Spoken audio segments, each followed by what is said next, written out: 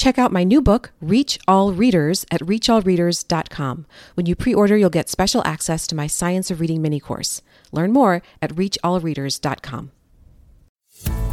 Welcome to Triple R Teaching, where we encourage you to think differently about education by helping you reflect, refine, and recharge. This isn't just about trying something new as you educate those entrusted to your care.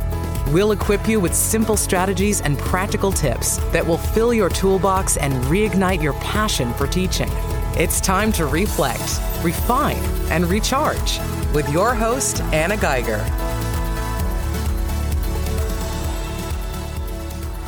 Today, in our Quick Win series, we're going to talk phonics, and we're going to look at a very structured way of introducing a new letter and its sound.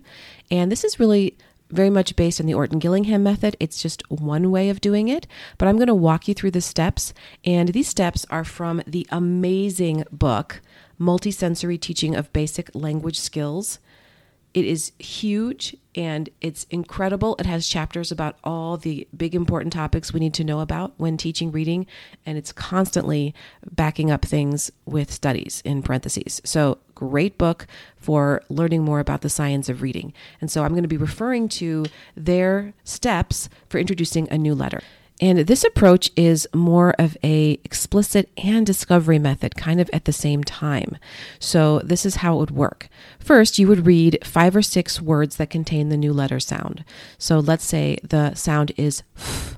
I could say, listen to these words: fish, foot, fan, fill, fast. And then each time you say the word, students repeat it, and they're listening for the sound that's the same in all the words. And when you identify the sound is f, together, you can say that each word begins with f, and they look in a mirror and they repeat the sound and look at what their mouth is doing. Is their mouth open? Is it closed? Is their tongue on their teeth? What is their mouth doing? And then they can place their fingers on their throat, which works for some students if they can't feel whether it's voiced or unvoiced by putting their fingers on their throat. They can't feel that little buzz.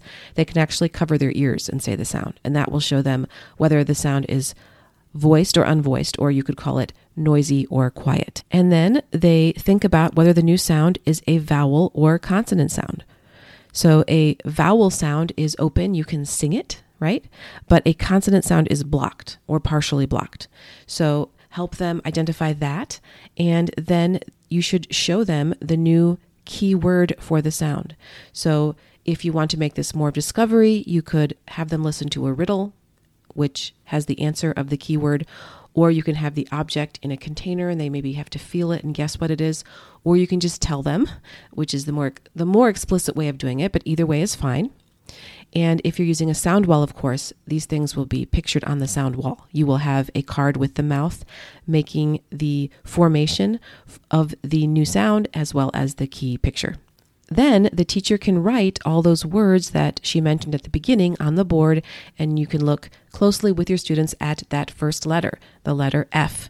And you show them a card with the new letter on it. You might have a procedure where they name the letter, say the keyword, and then give the sound. So, for example, it might be F, fish, f, and then that would go in a card deck. So in the future, they would review that with all their other sounds.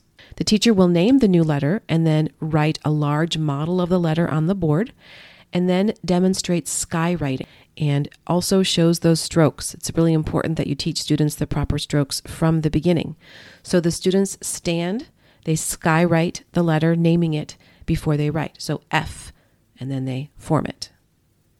Then the teacher can distribute papers with a large model of the new letter. They can trace that model with their pointer finger 3 times, and then they can trace it 3 times with a pencil. And each time they're doing it, they name the letter, or you could have them name the sound, or both, right? F.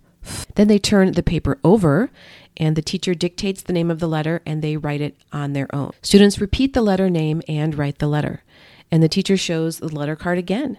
As the students name the letter, say the keyword, make the sound. So you can see this is quite a process, but in doing this, students are learning the letter name, they're working on its sound, they're being familiar with the shape of the letter and the feel of the sound, right? In their throat, in their mouth. So this multisensory teaching reinforces discovery, information, and builds associations in memory, according to the book Multisensory Teaching. So that was our quick win for phonics this week. It was a procedure for introducing a new letter. You can find the show notes for this episode at themeasuredmom.com/episode 19. See you next time. That's all for this episode of Triple R Teaching. For more educational resources, visit Anna at her home base, themeasuredmom.com, and join our teaching community. We look forward to helping you reflect, refine, and recharge on the next episode of Triple R Teaching.